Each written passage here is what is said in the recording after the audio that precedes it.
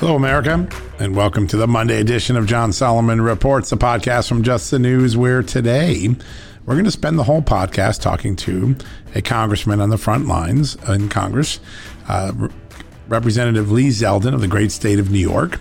He is joining us. He's been on the show before, and what we're going to talk about today is really what lies ahead for Congress. What's the dynamic going to be like when there's a Joe Biden in the White House, a 50-50 split in the Senate, and a less than 12-member difference between Republicans and Democrats in the House, with Democratic leadership, but very narrow. What are the strategies? What are the challenges? What are the opportunities? What legislation might get passed?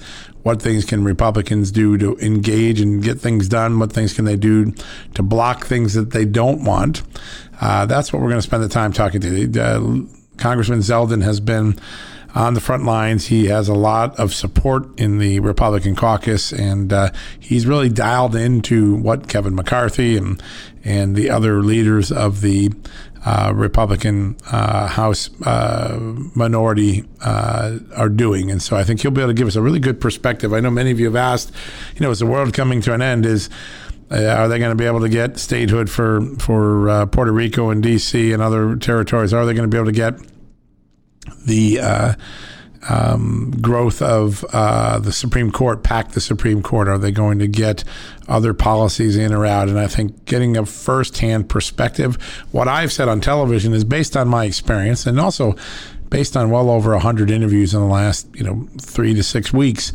A lot of the people I'm talking to think the majorities are too slim for Joe Biden to get any of the big wish list items, or many of the big wish list items of the Democratic Party. So I'm going to be interested to hear what Congressman Zeldin has to say, what things he and the Democrats and Republicans in Congress are talking about. I also want to talk about the continued revelations about the lack of security, lack of defensive capabilities that the Capitol Hill police had when they were overrun last Wednesday in that tragic event in the Capitol, the riot, the invasion of the Capitol. It really exposed, if a ragtag team of protesters could get in that easy and create a riot and create mayhem, imagine what a well-trained terrorist cell or a much larger operation could have done to the Congress. There is a lot of repercussions ahead for the security apparatus around Washington, specifically the Capitol. This exposed just how bad it was. And now the question becomes, how do we fix it? What needs to be fixed? Who are the perpetrators now? What could perpetrators get next time? Penetration testing is going to be very important, but there was a major flaw in security exposed by this horrific event. And it makes you wonder what an actor with even worse intentions and more capability than the group of thugs that ran over the Capitol last week, what they could have achieved. And so I want to talk to Congressman Zeldin about what that is, what they can do, what can be achieved, and where we go from here. So we're not going to do a monologue today. We're going to go straight to our interview with Congressman Lee Zeldin. But first, let's hear from our great sponsors, our great advertisers, the people that make this show and justthenews.com possible. We'll be right back with our exclusive interview with Congressman Lee Zeldin of the great state of New York. All right, folks, as we draw near to another critical election, it's not only about casting your vote, it's about elevating your voice, making your voice be heard. AMAC is more than just a senior discount organization. They unite like-minded patriots like you and I, committed to preserving our cherished values and actively opposing the leftist agenda that's sweeping across America. Just look at their recent victories. AMAC members helped to push forward an investigation into practices that inflate drug prices. They successfully defeated ranked choice voting in order to protect traditional voting methods, and they've also helped block a federal takeover of elections. As AMAC's membership grows, Washington is listening. Every new member strengthens this movement. If you love America, visit amac.us/justnews to become a 4-year member for just $30. That's a great discount. AMAC is not only better for America, it's better for you. Membership gives you access to the AMAC magazine, free Social Security and Medicare guidance, money-saving discounts, trusted news, sweepstakes, and so much more. It's a community, not a service. Take advantage of our election year sale, 4 years for just $30 at AMAC. By joining over 2 million Americans, they can't ignore your voice in Washington anymore.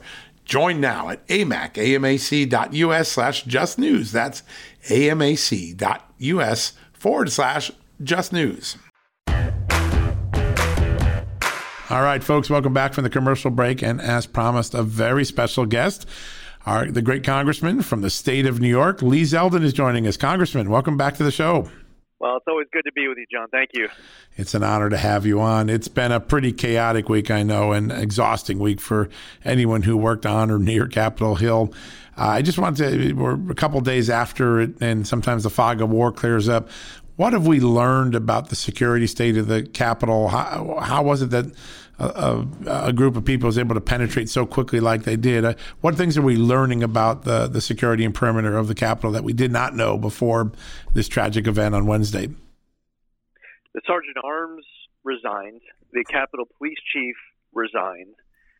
In the days leading up to January 6th, there was a ramp up of security and putting up security perimeters, and there was planning that was going on. This wasn't some random day that happened out of the blue where no one expected a heightened threat. So that excuse is gone.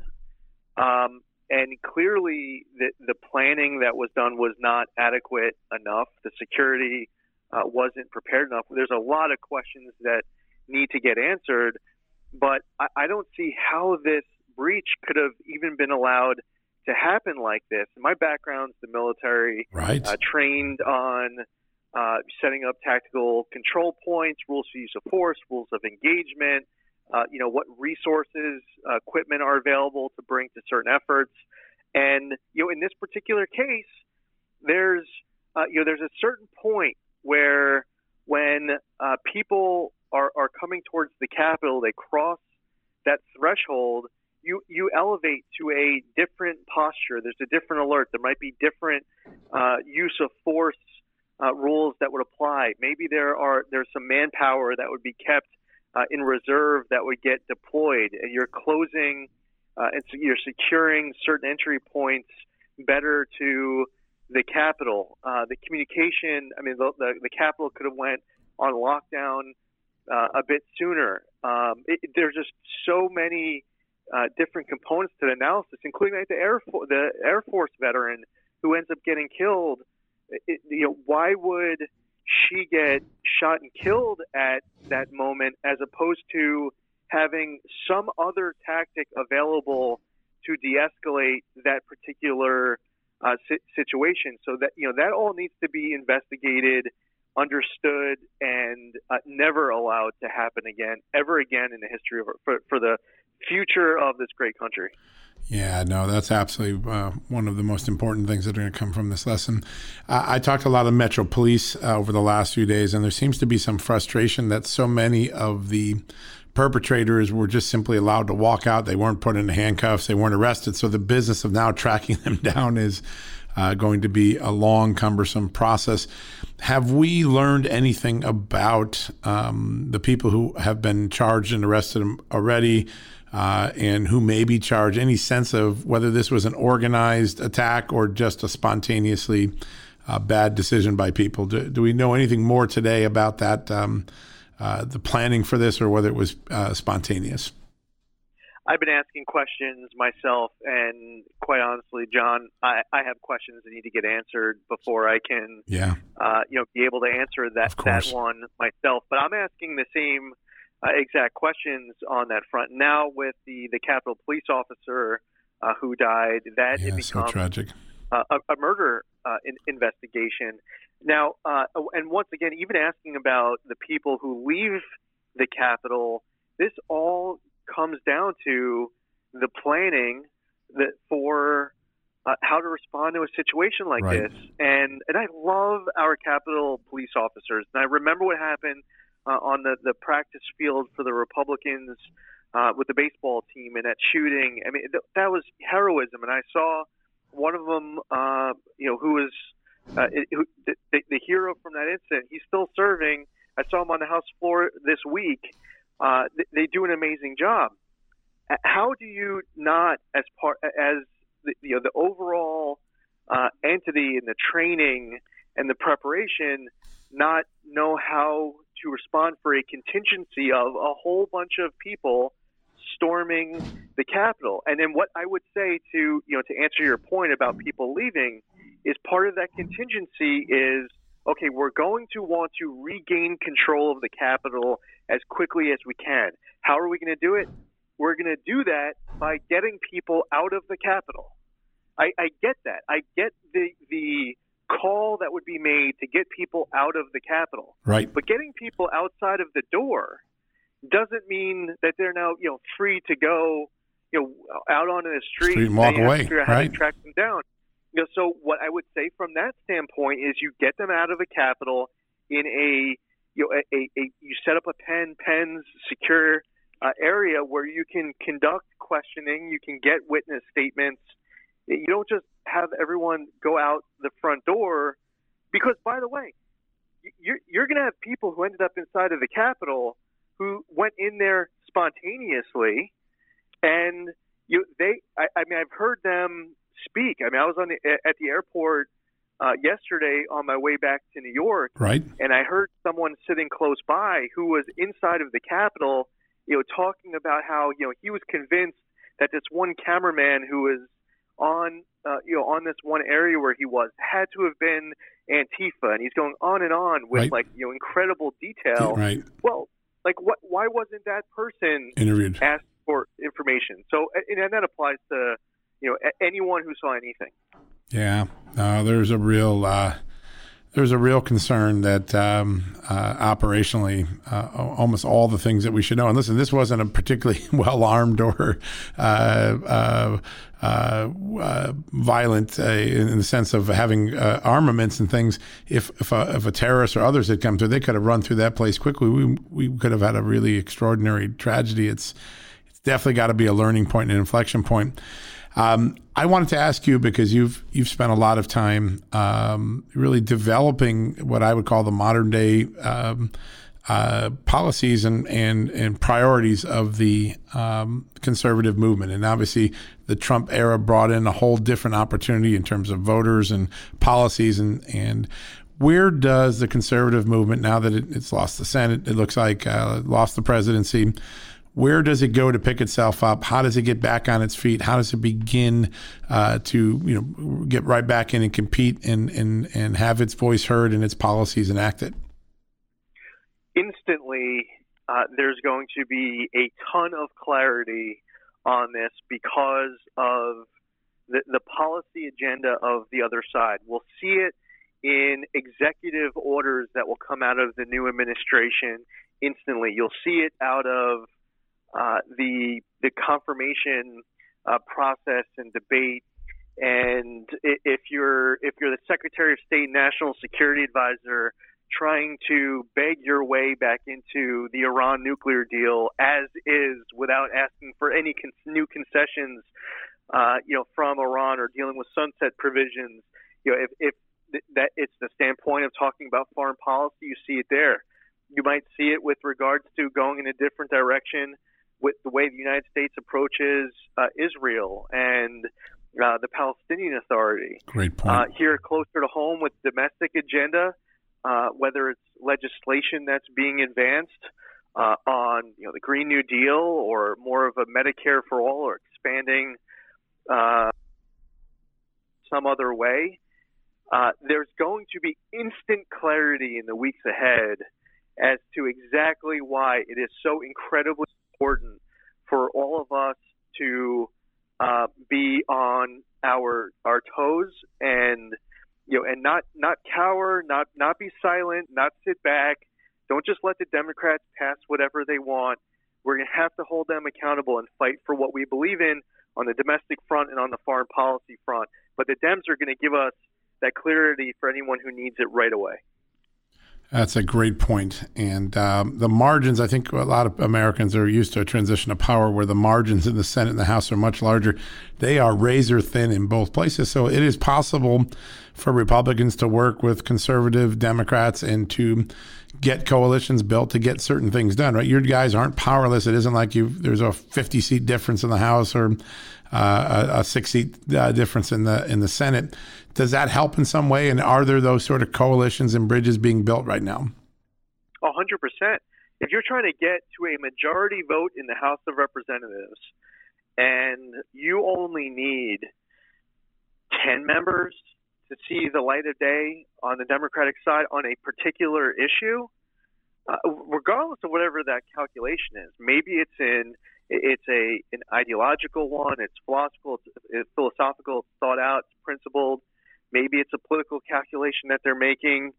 Whatever it is, it's not that hard. If at the end of the day, and we'll see what happens with the Brindisi-Tenney race, if you have 222 Democrats and 213 Republicans, or whatever that final tally ends up being when everything's all settled out. And by the way, that's going to be even less when Cedric Richmond goes to the administration and Deborah Haaland was appointed and Marcia Fudge was appointed. So then you'll need special elections. We're going to have an ability to better fight some of their worst ideas because the margins are as small as they are. Good luck getting the Green New Deal passed in the Senate, where Kamala Harris is some tie-breaking vote, and you're relying on Joe Manchin of West Virginia in order to get your Green New Deal passed. Good luck battling your war on coal. When the margin is that slim, and vice versa on other issues. So. I think it's going to be very hard for them to go at it alone, and we'll see what the Senate does as far as the rules that require 60 votes in order to move these bills across the finish line. See what kind of rules they may change, but who knows? Maybe Senator Schumer decides strategically that keeping the 60 vote threshold on something is helpful to him. It gives him an excuse, because if he changes it, then he's got to deliver the votes to actually get something done. He can actually sit back on a particular rule that's been around for several decades. Right. But we'll have to see. Maybe it's different with regards to packing the court than it is on an appropriations bill. We just don't know yet. Yeah, no, I think a lot has to be sorted out in the next few weeks, and of course the two senators from Georgia aren't even sworn in yet, so there's two people calling themselves leader right now in the Senate, and that's understandable the way the dynamic is. But you're right; it'll fall into place, and then your strategy, I guess, gets more clear. When you look at the dynamic, there is an incredibly restless, vocal group on the left, personified by AOC and the squad that are expecting big things because they have all three chambers. But the truth of the matter is they could become very upset and angry quickly that Biden and Schumer and Pelosi, because of the votes, can't deliver on much of that. How does that play into the Republicans' hands in terms of it may be that Joe Biden has to wear his breastplate backwards most days, right? Because the incoming fire may be more from behind him than even in front of him. Do Republicans see that dynamic lining up already? There's a 100% chance of that. The squad has outsized influence and power inside of their chamber, inside of their party. They absolutely have very real influence and power and ability to change trajectories on key items. With that being said, there are a whole lot of other members of the House of Representatives who are pissed off that that they would see the party being led by what they would view as the furthest fringe of the party.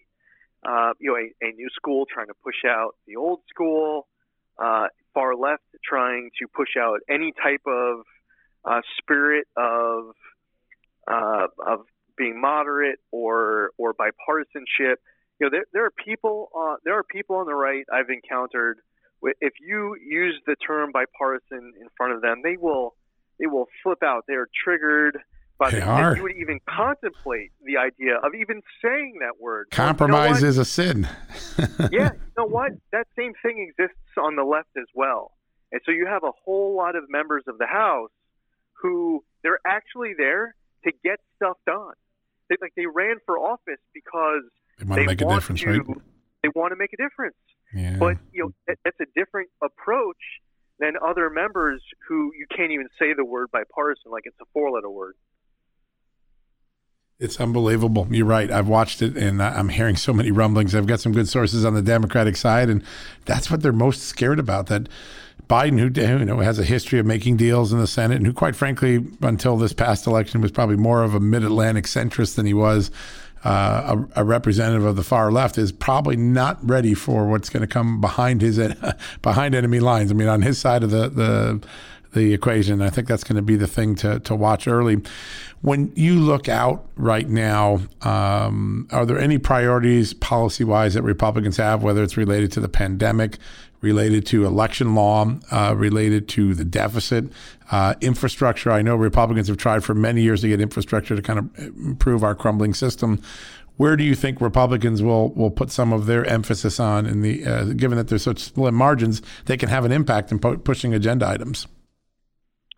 Yeah, now a lot of the agenda of what comes to the floor to get voted on, what a committee chair will be bringing up to move out to a floor, what will come up in a address by a president in front of a joint session of Congress. There's a lot that is out of your control if you are, let's say, the minority in the House or the minority in the Senate, or you're not the party that's in the White House.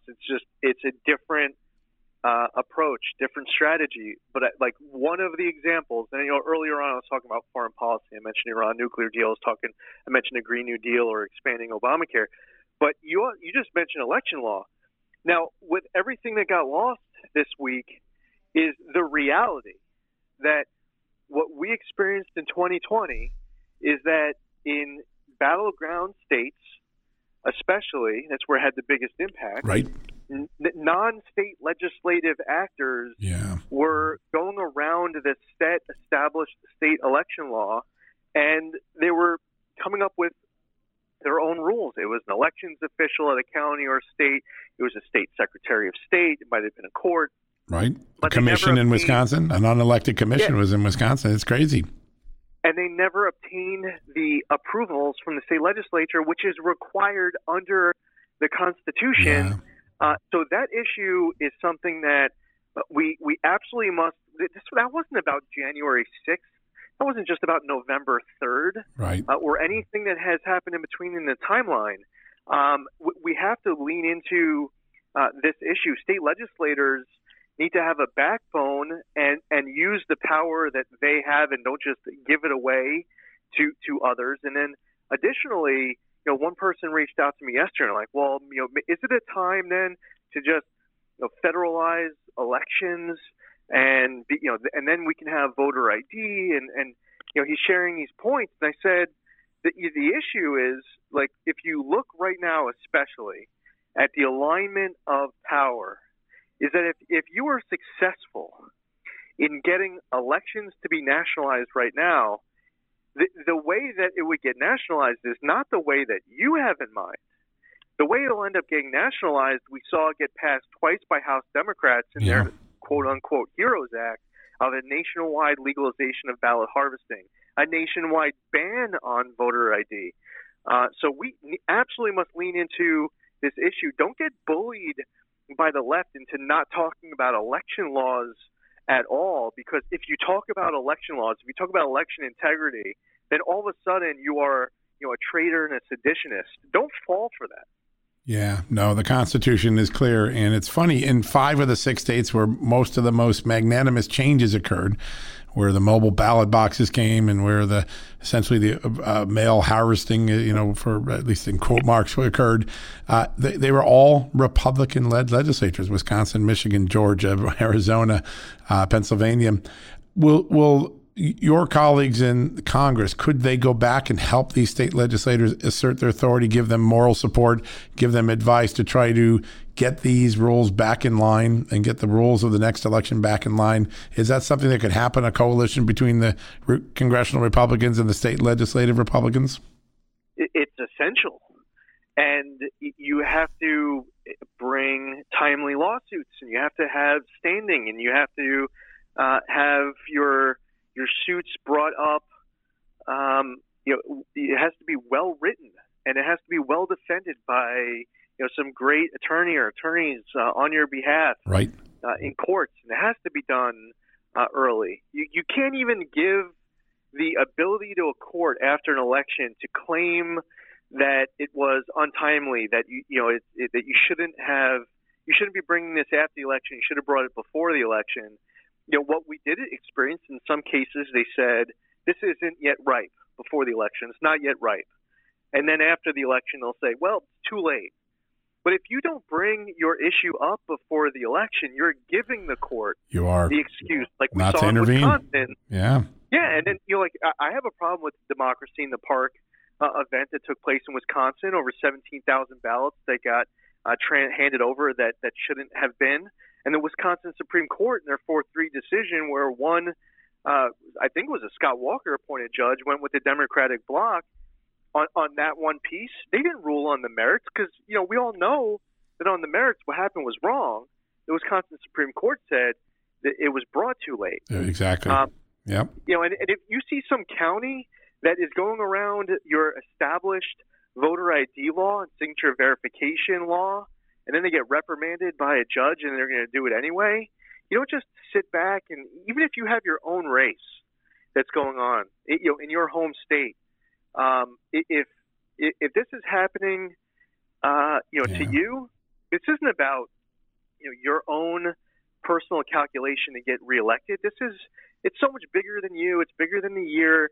And this conversation that you and I are having at this moment, this isn't about Donald Trump. Nope. It's not about the 2020 election. Nope. It is so much bigger than that. It's about our republic. Yeah. And our state legislators, if they just want to keep handing over power, then some county elections official is going to do whatever the heck they want, knowing that the court system isn't going to do anything because it's either too early or too late.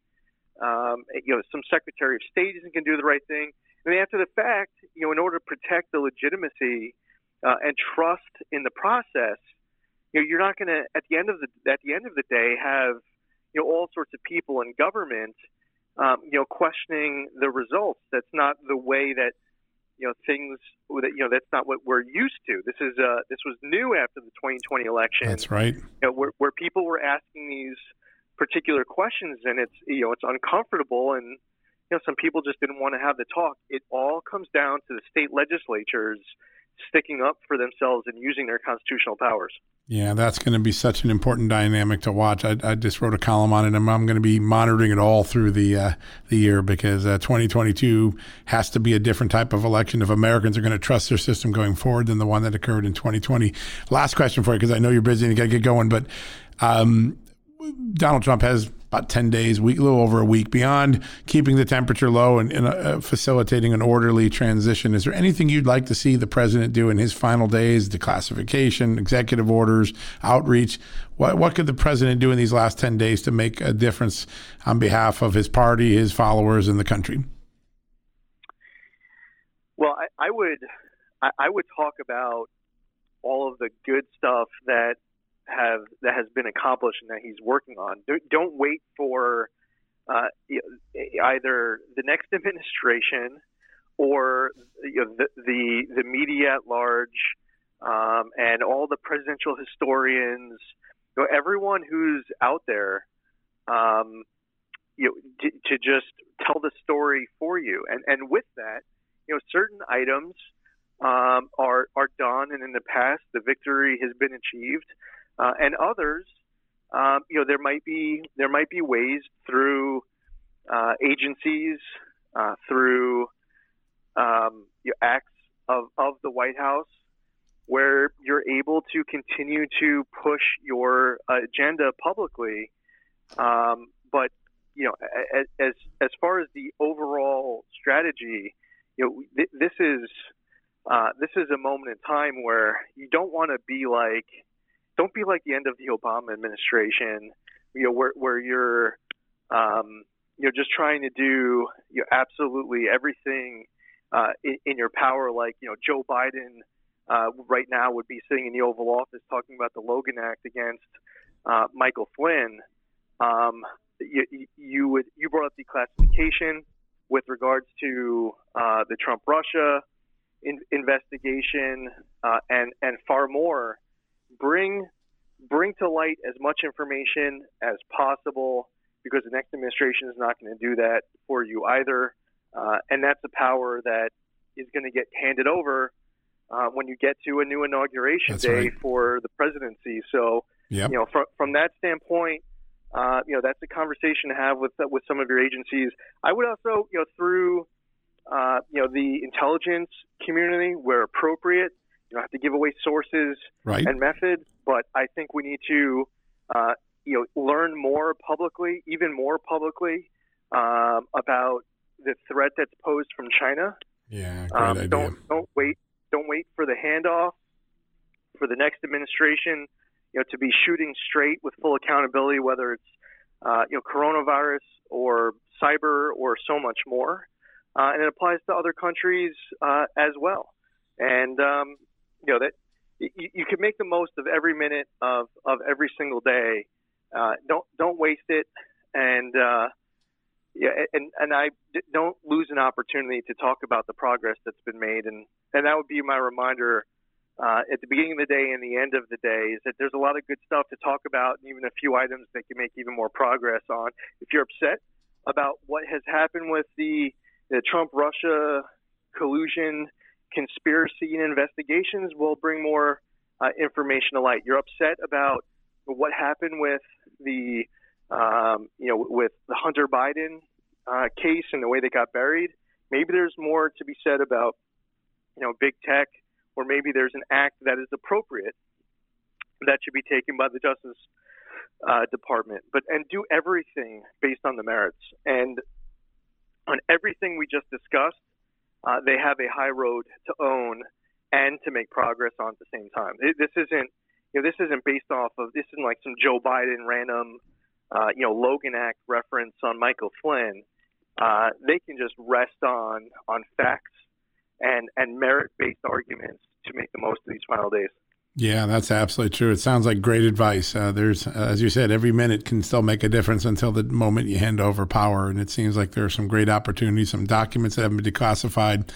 You're right. We don't know. We've been waiting for the post-election foreign interference report. They missed the deadline, obviously. There's a lot of things that could potentially occur next week that would be valuable. Congressman, I can't thank you much. We love having you on the show. Our listeners love you. And we want to wish you a happy new year and a happy start to the new congressional season. But thank you so much for what you do and for spending so much time with us today.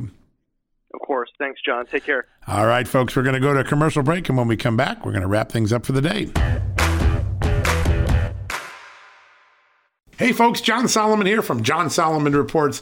I'm proud to be on the iHeartRadio app every day with my podcast, with the news that we bring, the exclusive interviews. And you know what else is great? You can listen to any iHeartRadio station anywhere in the country inside this free app. I used to listen to all sorts of radio on my AM or FM radio. Today, I don't have time to be in the car that often. You know where I listen? I listen on the iHeartRadio app. It's awesome, and they have some really cool new features, unlike anything else in the market. One of them is called Talkback Mic. Anytime I have something to say, I tap the mic and send my voice message, and then listen to hear my voice on one of my favorite shows. Isn't that cool? You can send a message to your favorite disc jockey, your favorite podcast show host. So be sure to download the iHeart app radio. If you don't have it right now, the iHeart Radio app is a winner. Be sure to download the free iHeart Radio app today and start streaming your favorite radio stations, your favorite podcasts, and your favorite music playlists right from the iHeart Radio app.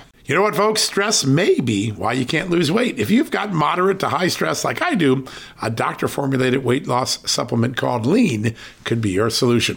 Chronic stress wreaks havoc on blood sugar, which can cause your body to store excess fat. Stress can also slow your metabolism, which fuels weight gain. And you know all about stress eating and sugar cravings, right? Now the good news. The studied ingredients in lean have been shown to help maintain healthy blood sugar levels, help optimize metabolism, and keep your appetite under control. Now, if your life is a bit stressful like mine and you want to lose weight, add lean to your healthy diet and exercise lifestyle.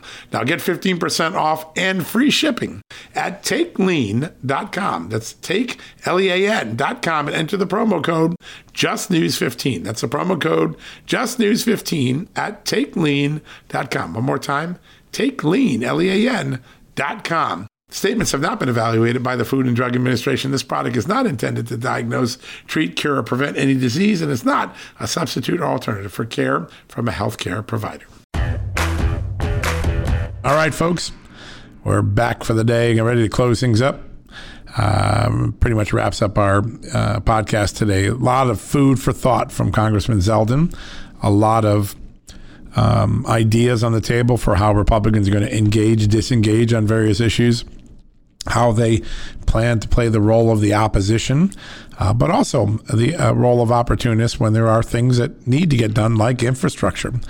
And I think the most important dynamic I heard from the congressman, and it's something I've heard from Democrats and Republicans alike at the present time, is that the biggest challenge Joe Biden is facing is not going to be from his Republican antagonists or the Republican opposition. It's likely to be behind his own lines when he turns around and the liberal wing of the party is frustrated that their wish list can't be executed because the margins in the U.S. government, particularly in the House and the Senate, are so small, there isn't bipartisan consensus to get certain wish items through because they don't represent the mainstream of America. That is going to be a dynamic worth watching. It's something I've been talking about on television, but it's very good when you hear someone on the front lines who understands the dynamic, is engaging and talking with their Democrats and their Republican colleagues to say the same thing. It's rather affirming. So keep an eye on that. I think it's going to be darn interesting. All right. Have a good evening with your family and friends and your loved ones. May God bless you. May God bless America. We'll be back on tomorrow, Tuesday, to bring you more news, more interviews, more insights, much to talk about in the days ahead. All right, folks, that wraps it up. Check us out at justthenews.com. And until then, we'll be back tomorrow. I'm John Solomon. Folks, we're sponsored today by Donors Trust, the tax-friendly way to preserve your charitable giving. In times of crisis, those with a giving spirit and a desire to build up civil society find ways to be helpful. And that's when it's good to have a charitable resource ready to deploy when they're needed most. Donors Trust offers donor-advised funds or giving accounts. You can use these funds as your own charitable investment account and manage your charitable giving in a way that's smart, tax-advantaged, aligned with your values, and private. Donors Trust clients are using their funds to support charities helping their local communities while also using their giving account to simultaneously support think tanks and liberty-minded organizations that believe our constitutional rights shouldn't get lost in a time of emergency. Now is the time to take a closer look at Donors Trust and join their community of liberty-minded donors by opening a donor-advised fund. Go to donorstrust.org/justnews for the ultimate survival guide to charitable giving and learn how a donor-advised fund can preserve your ability to give to the charities you love. That's donorstrust.org/justnews. Can't pay the IRS? Haven't filed in a while? Receiving threatening letters? Yeah, it's about to get worse. The IRS is hiring an army of agents targeting hardworking Americans like you. You need warriors on your side. You need Tax Network USA.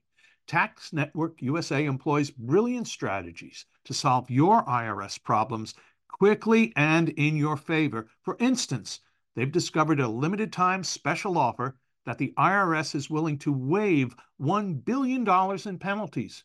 Find out if you qualify before it's too late. Never call the IRS alone. Let Tax Network USA attorneys handle it.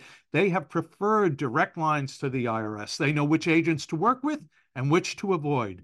They've resolved over $1 billion in tax debts and offer a best-in-class guarantee. Schedule your free consultation now. Call 1-800-245-6000. That's 1-800-245-6000. 800-245-6000 or visit taxnetworkusa.com/Victor. taxnetworkusa.com/Victor.